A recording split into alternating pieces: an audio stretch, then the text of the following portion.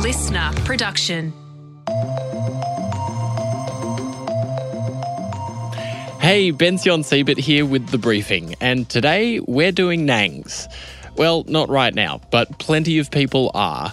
The small silver canisters of laughing gas, that's nitrous oxide, are available for delivery to your door just about any hour of the day in a lot of places around Australia. And it's been just over a year since a 30-year-old man died after becoming unconscious after inhaling nitrous oxide in a hotel spa on the Gold Coast. In 2021, the Therapeutic Goods Administration made nitrous oxide a Schedule 6 poison for non-therapeutic use, which it says controls the risk of misuse while not limiting access for legitimate purposes like whipping cream in bakeries, for example. But how dangerous are Nangs, really? And what, if anything, should governments be doing about them? To find out more, we've got listener journo Archie Milligan with us today. So let's start off. For anyone who doesn't know what Nangs are, tell us what we're talking about here. You've probably seen them before, usually in the side of the road or in the gutter or something like that. It's these little silver canisters, and they're used for all sorts of things, really. They're most commonly used for whipping cream. They do have other uses as well. I think some airsoft guns and the like use these types of canisters.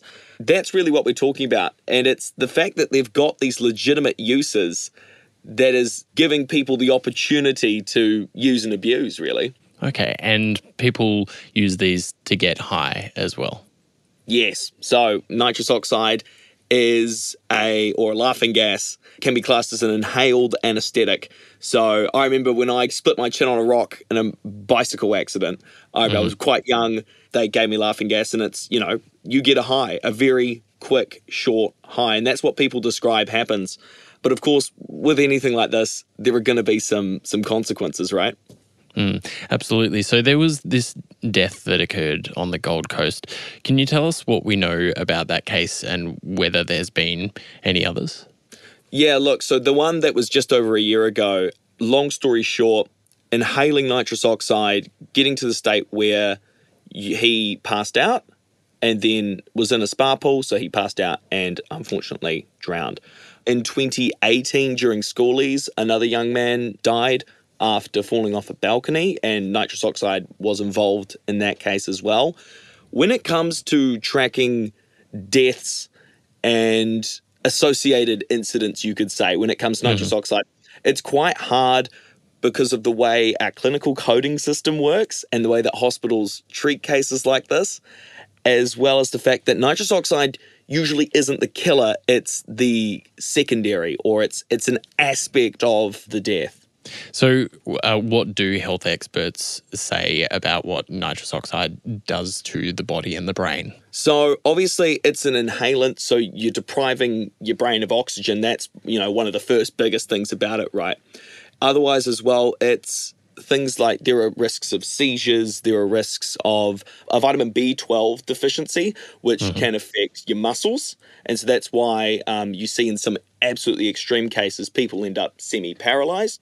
Right, okay. So we also know that it's being distributed pretty easily and it's pretty widely available. What do we know about that, distribution system? And I think you've spoken to one of the sellers of Nangs. Yes, so I got in touch with a seller on the Gold Coast. Depending on where you are, you can get nitrous oxide effectively like Uber Eats. You can get nitrous oxide delivered to your door within 20 minutes in some of the cap cities, a bit later on, at any hour of the day, especially for those main metro centres. In regional areas, they're still pretty accessible in gas stations and late night convenience stores, or it's next day delivery. So it is not hard to get this across the country. The seller that I've spoken to doesn't actually sell the little canisters. They sell a big bottle of nitrous oxide because it doesn't actually matter about what shape it comes in. It's the substance inside. They sell a product that is the equivalent of 70 of the little silver chargers. Just to add on that, a box of those little silver chargers is roughly what a normal coffee shop, bakery, if that, depending on obviously what products they sell, they go through one of those a year, if that. So it's very uncommon for them to need an emergency supply of a year's supply of nitrous oxide at 2 a.m. on a Saturday night. They sell them for about $50 a piece. During schoolies, this company GWIP, they said that they made around 50 grand during schoolies, the most recent schoolies that's just happened, selling 3,500 canisters. So that's the equivalent of 245,000 little cylinders just over schoolies weekend. So the reason that probably all these schoolies are whipping so much cream is because these guys' particular marketing strategy would target the likes of the schoolies going. So one of their videos on TikTok, in my opinion, is very brazen and you could almost say quite tongue-in-cheek.